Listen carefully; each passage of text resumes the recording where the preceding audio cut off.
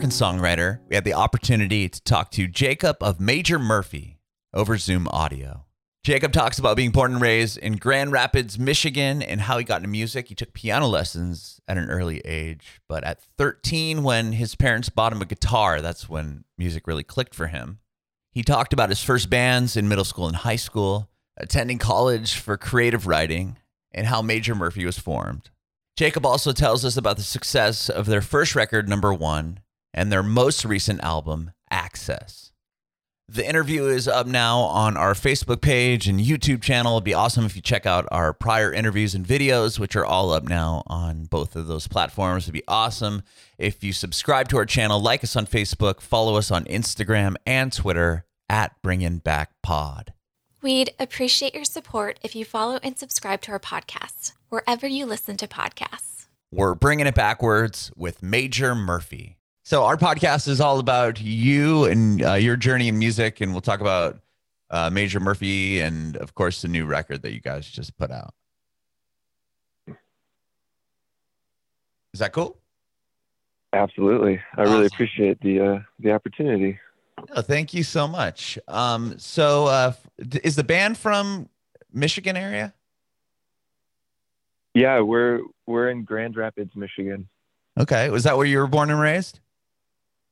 I was born nearby in a town called Holland, but then was raised in a town north of Grand Rapids by about 2 hours called Traverse City. So I'm born and raised in Michigan, okay, in West Michigan. But yeah, I moved to Grand Rapids about 10 years ago. Awesome. That's awesome. And what about, how'd you get into music? Just kind of was like a fan of music. And then when I was like 13, my parents got me a guitar for my birthday, which was pretty rad. And it really, I don't think they expected it to stick like it did. It really just, it was struck a chord. Sure. Was there an interest like in guitar? Like, was it something you were, begging your parents for, or like, why did you settle on guitar? Yeah, it was kind of weird. Like, it wasn't really like, I don't remember at least like being like, can I please have a guitar? I think it was just something they thought I would enjoy, like as a hobby or something. But as soon as I got it, it like just really became something I just wanted to do all the time. And,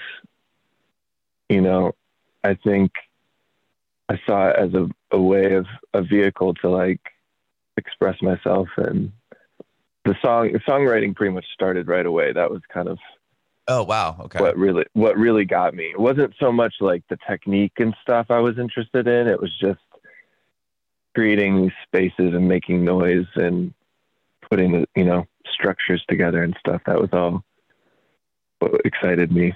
Sure. Was guitar your first instrument, or were you in like piano lessons or anything like that as a kid? Yeah, I took about a year of piano lessons when I was maybe like, I don't know, maybe like 7 or so, like, and that, it was kind of like doing the like Three Blind Mice and stuff. And sure. Hot cross buns. Hot cross buns for sure. I was doing a lot of that, and I played trumpet too in middle school, and actually kind of dug trumpet and like got a little further, could like read some music, and but then at a certain point I had to choose between band and like baseball in high school. Okay. And I chose to do sports. I played golf and baseball. Those are my kind of sports I was doing. But then the guitar came in, that gave me I could go home and do guitar. But I always banged on the piano. Like, I kept playing piano after the lessons. I knew the basic chords, and I would always kind of be doing these like compositions and just holding the sustain pedal down, creating these walls of sound. Uh-huh. And I thought they were great, and my parents, I don't think they were as impressed. I was like, man, this is awesome. I don't know. I'm really good at this. Yeah. That's awesome. Yeah. But at 13, when you got the guitar, that's when you said you started writing songs right away, pretty much? Yeah, I think so. Yeah. Did you Yeah. form like a band or anything when you were in high school, or were you kind of busy with baseball and golf and everything else?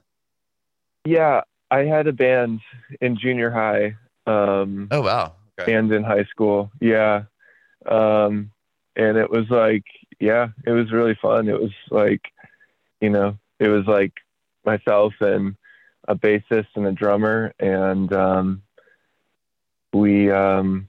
it was all songs that like the bassist and I would kind of write together. I was kind of more of the principal songwriter, but yeah, it's really weird stuff, but, it was pretty cool to just have an outlet like that. Mm-hmm. Did you guys play shows, or is it more like We garage did. type thing? Oh, really? Yeah. I What mean, were those shows like? Like, I mean, were you nervous as a kid playing, or fun?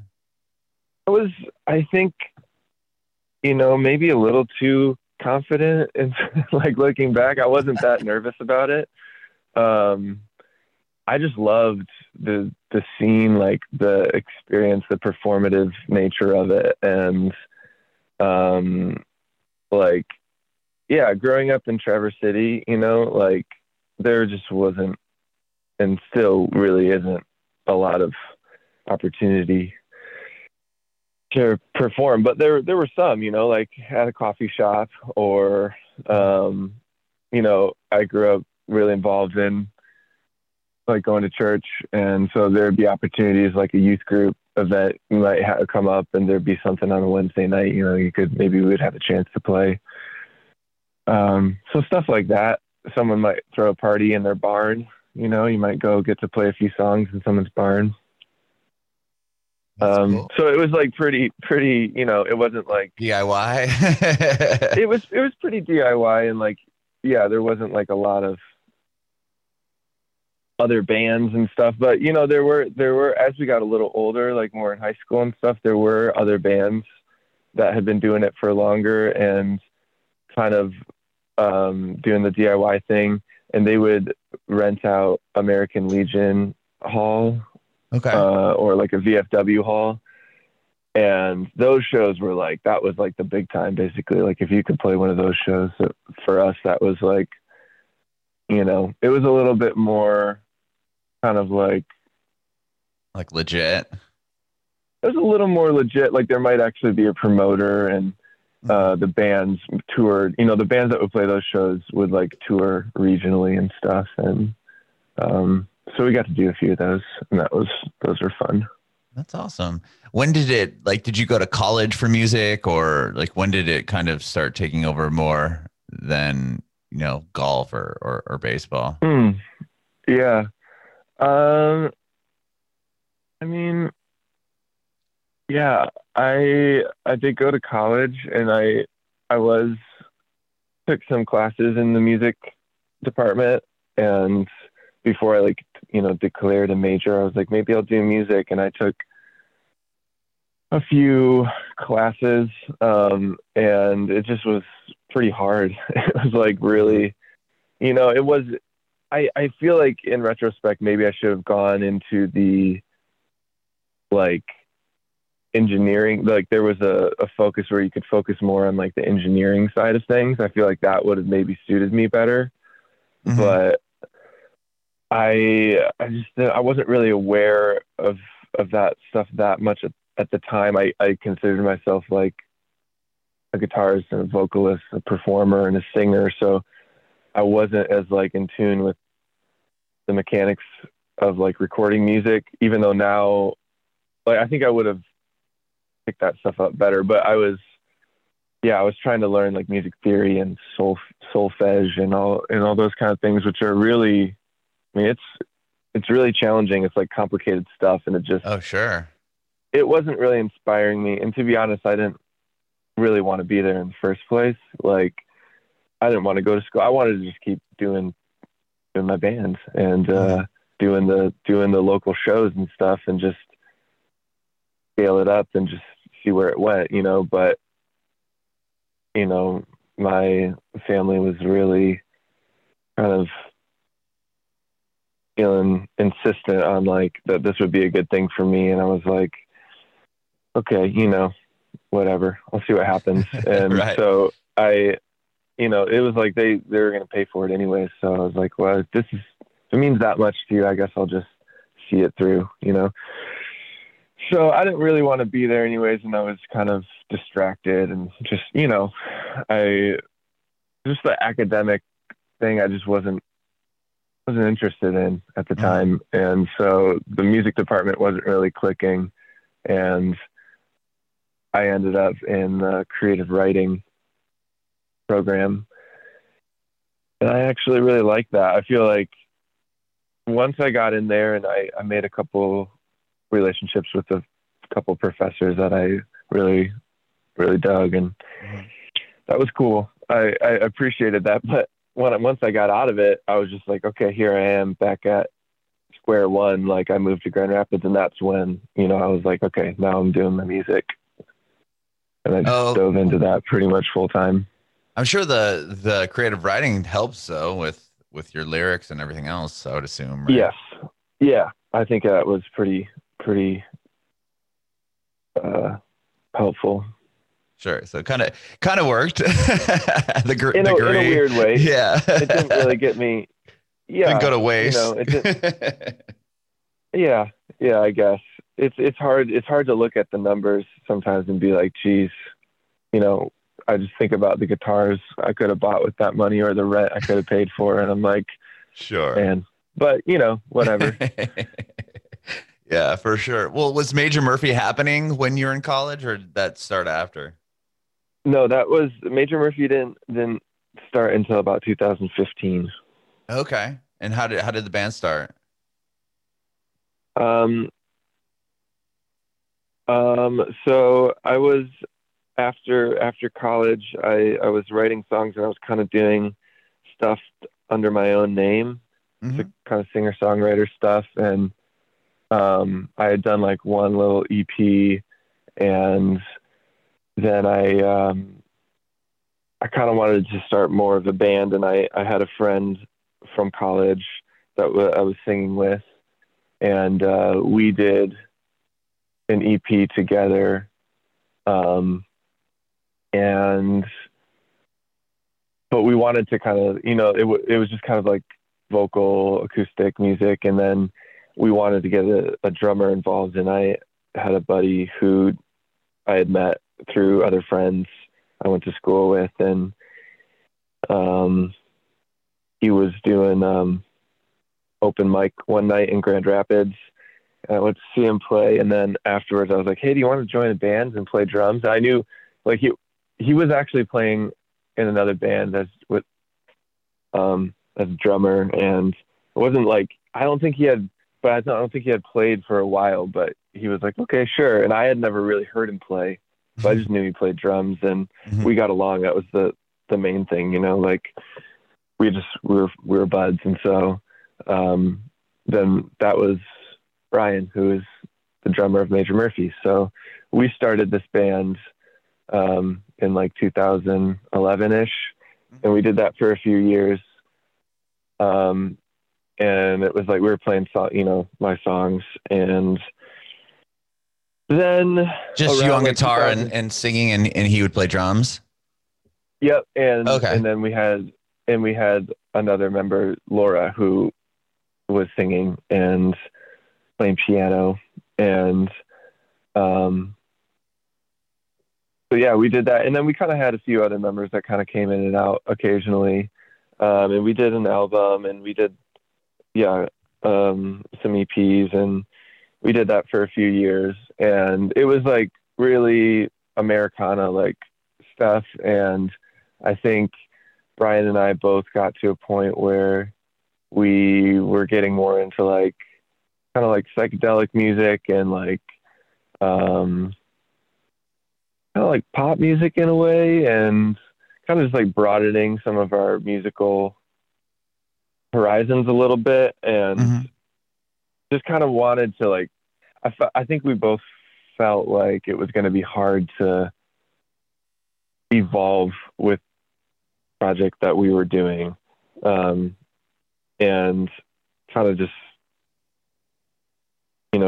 hit pause. It was never like band is over. We never made like some big public thing that we're broken up or anything, but we just kind of, told Laura that we wanted to kind of take a break. And so we just kind of like took a break for a couple of years, and there was a lot of music happening in Grand Rapids at that time. And I think personally too, I just felt like I needed to go back to school in a way. I was like, man, I feel like I just like, it was kind of like I started when I was young in high school and stuff and doing it.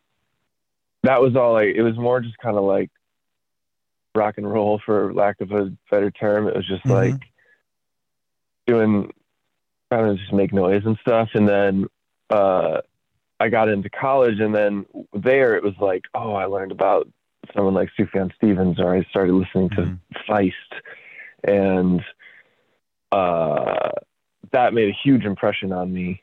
And Iron and Wine was like, I had never heard music like that. Like, sure. Well, I had like in the form of like growing up listening to some of my parents' music was kind of in that vein. Like my dad was a big James Taylor fan, and maybe stuff like that, like some of that like 70s singer-songwriter stuff had come through to me, but hearing it in the form of like Iron and Wine or Feist or something, where that was like, I'd never heard anything like that. And that made a big impression on me, and wanted to do something like that. So I think it kind of went, Fleet Foxes was a huge influence for the band that we were doing. So, but it was really in that Americana vein. And I felt like I personally was like, maybe didn't really understand what I was doing there, like it was cool stylistically, but I just felt like I was like in over my head a little bit. Like as we started playing out and talking to people about the project and stuff, they would ask me about references that I was just like, oh, well, I don't know. I've never heard that album. Or I just kind of felt like I was in a position where I was like, I just needed to take a step back and really get into the music and like get into the craft and like spend some time there. And so that was kind of what I did for like, and there was like I said, there's a lot of music going on in Grand Rapids. So like, I got a bass and I started playing bass in people's bands, and me and Brian were like the rhythm section for a few different people in Grand Rapids for a while. And just like absorbing music and listening to music and just kind of dreaming, which was a process that we never really did with Antrim Bells. That was the name of the group that we were doing. So that was a cool time. And then, yeah, after a couple of years of that, we finally kind of congealed back with Major Murphy, and had met Jackie in that time, and Jackie was a part of it and kind of started over. And so that's when the band kind of did its second, like formation of it, so to speak. Like you got it back off the ground again. Yeah. Obviously, like it's a totally different band, Sure. But the consistent thing, I guess, is that I'm writing the songs and Brian's playing the drums. Very cool. And then is that when you guys started putting together what became that first record?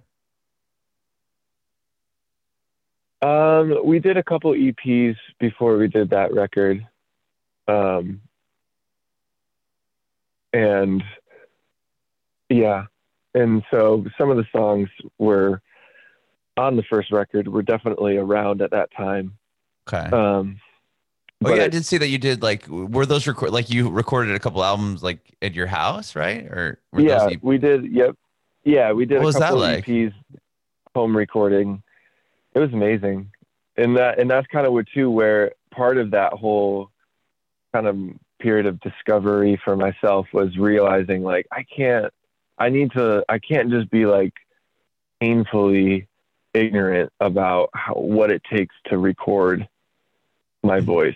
And, like I it just felt important to me to be able to do some of that myself and to record music myself. And so that's when I started learning and getting really excited about learning how to use a microphone in a really primitive way. You know, it's kind of just like a couple mics, and I was kind of using like a cassette player a little bit, but really just using GarageBand and just like getting a couple tracks going. And there's so much you can do with that. Mm-hmm. And kind of demystifying that process was important for me. So it was a really exciting time to be able to do that. And just a lot of trial and error and kind of messing around with it. Yeah. That's cool. And with those EPs, did you guys, like at this point, were you taking the band, you know, was that kind of the goal, is this is going to be the career path? Yeah. And then, so once you got the EPs out, like, how did you guys pursue that? Were you touring or? A little bit. Yeah. And then kind of through that process, we're able to meet Mike in Bloomington, who has Russian Recording as his studio. Mm-hmm. And yeah, we were on tour, and we were kind of just went through to check it out. And we were like, this is pretty cool. And he was like, we should do a record. And we were like, yeah, I think it's about time to do something like a full length. And so that really just kind of came together. It was kind of, Mike really kind of produced that record, and it was kind of his, you know, but we had the songs sitting around. Mm-hmm. and that's kind of how that one happened. I mean, and that record did really well for you guys. I mean, I'm looking at just Spotify alone, and a couple of those songs, one of the songs has over 4 million plays. I mean, tell me about that. Weird. Like how did you start seeing some success with the record?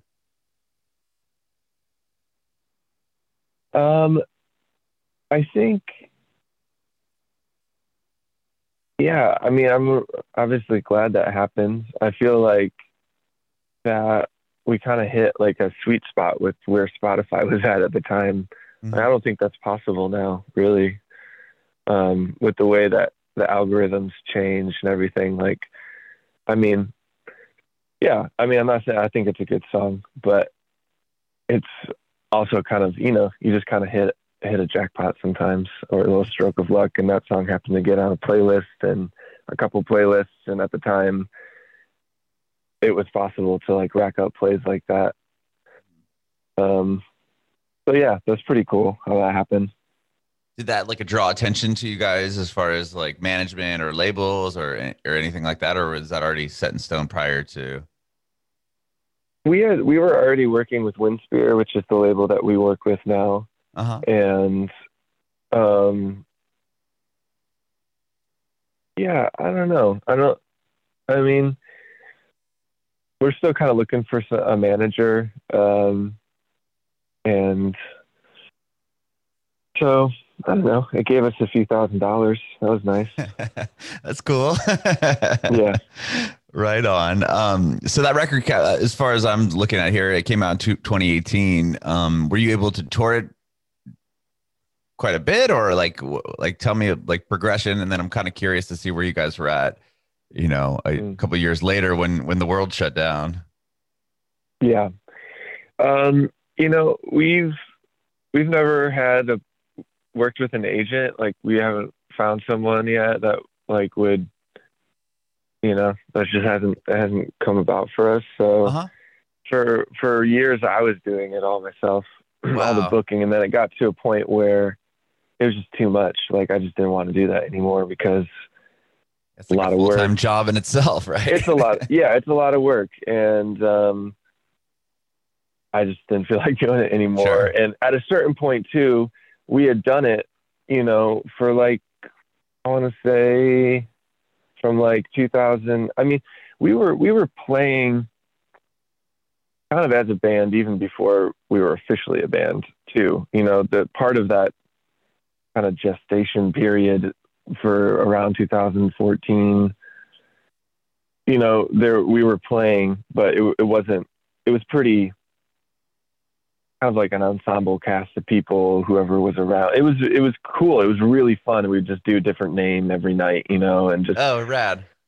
Just really kind of trying to embrace the kind of like obscurity of everything, you know. But all throughout that time, you know, I was doing all the booking, and so probably and then all of before that, I was doing the booking. So I had been booking shows myself for years, and so and then from 2015 to maybe 2019-ish, late 2018, I was still doing all the booking for Major Murphy.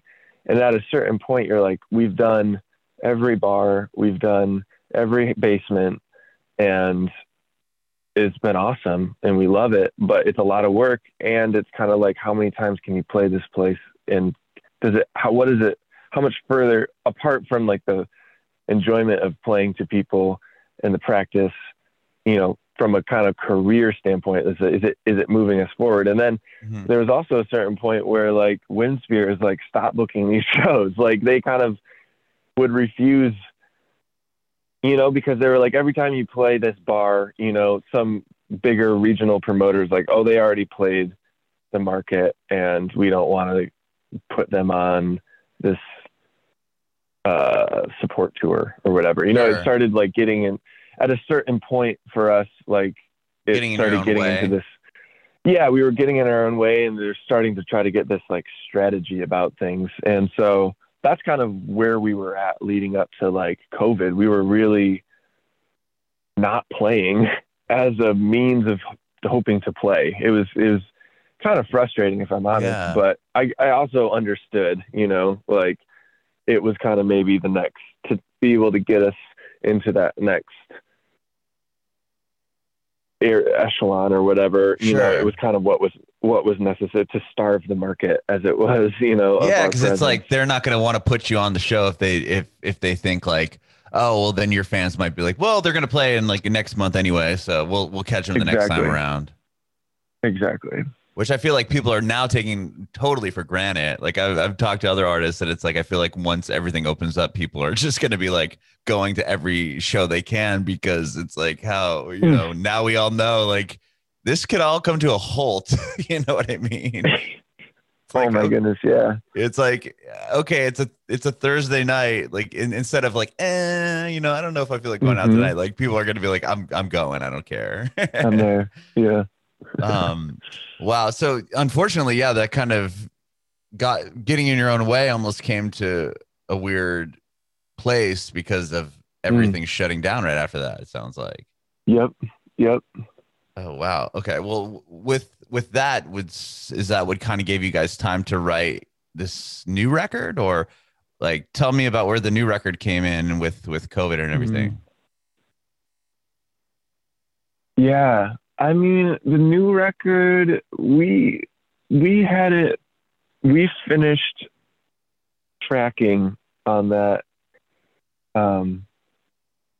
Like we did the main session was November of 2019.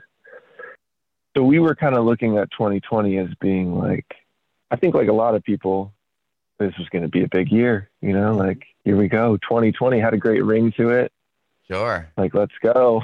Yeah. We were gonna have this record, and we were gonna hopefully, be able to play a lot and everything. And so, yeah, it was mostly done like at the end of 2019. And then we had a few more kind of overdubs and stuff we needed to do, and we did that February of 2020. And at that point, we're like, okay, it might be like kind of towards the end of the year, but we're still put a record out this year, and it's still going to be an awesome year. We'll get some singles going, before, you know, and then maybe in the summer or something. And but yeah, that was like I said, like that was February, and then we were trying to mix it. We kind of did one mixing session at the end of February, and then the mixing session didn't go as planned. Oh, it wasn't done. It didn't have anything to do with COVID, but it was just we were trying to work with an engineer that we had never worked with before, and it just was like a kind of a miscommunication. Like it was just like it didn't really happen, and so it was kind of like, dang, like okay, now what? Right. We got to try again. And then COVID hit. That was like with the session, the mixing session took place like at the very end of February. And then it was like, by like March 15th or something, it was like the world was over and everything, was shut down. So at that point, it was like we were kind of, that was weird. It's kind of like I guess in some ways a double whammy. Mm-hmm. In terms of like, well,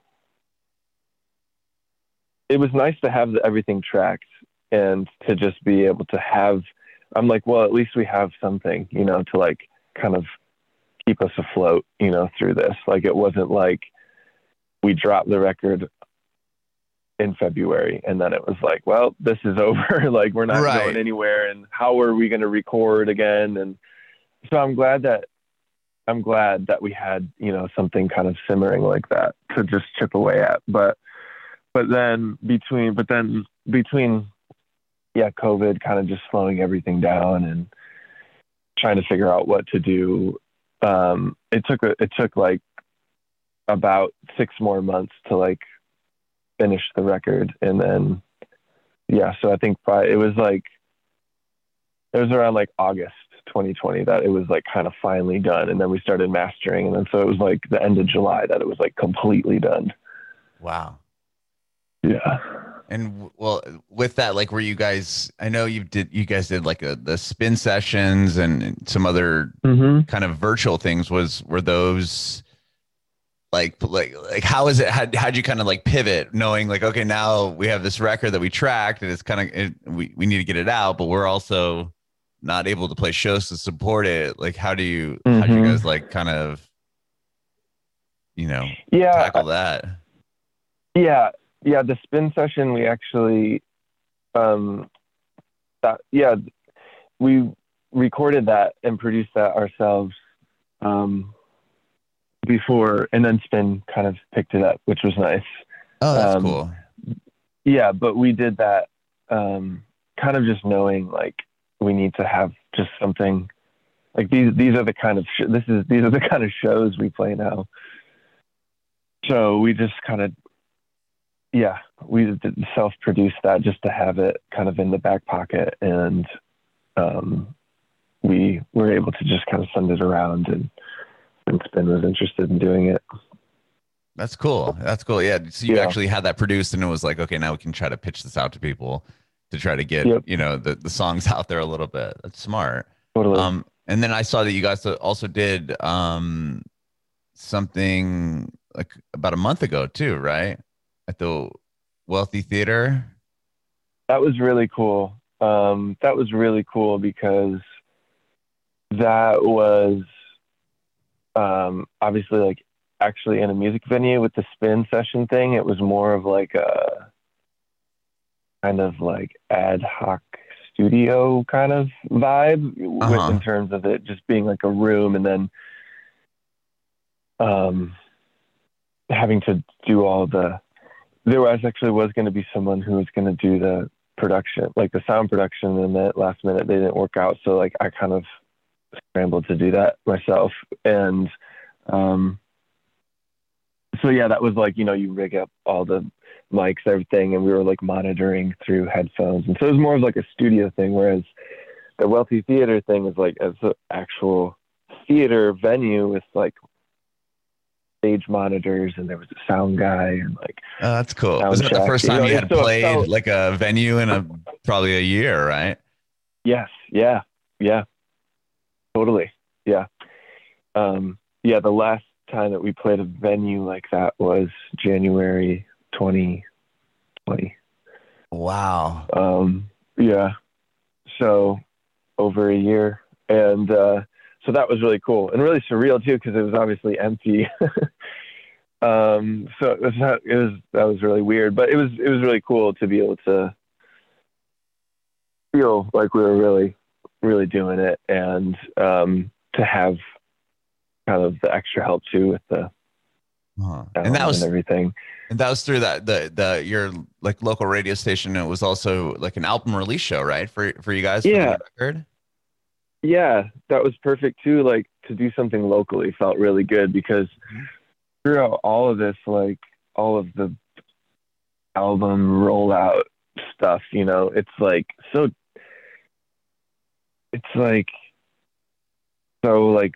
I don't know what the word is, detached or like, you're isolated. We're also isolated, you know, we're not seeing anybody, you know, like usually when you're putting a record out, like you would just go out to the coffee shop or you go to the bar and just hang out with people. And that is kind of how you plug your record, you know, like you're doing that anyways, but you know, you might play a show locally and then people hear the songs and the single is out. And there's just more of like, you're like literally just like giving someone a hug and they're like, hey, I heard your new single. Like, that's dope. And you're like, thanks, man. But it's all just little blips on a screen now. And so like it feels like we're estranged, you know, from the local community. So to do that thing with the local radio station was really sweet because it felt like kind of a grounding thing. It's like, yeah, this is our home. You know, this is where we're from. We live literally 10-minute walk from that theater. So it felt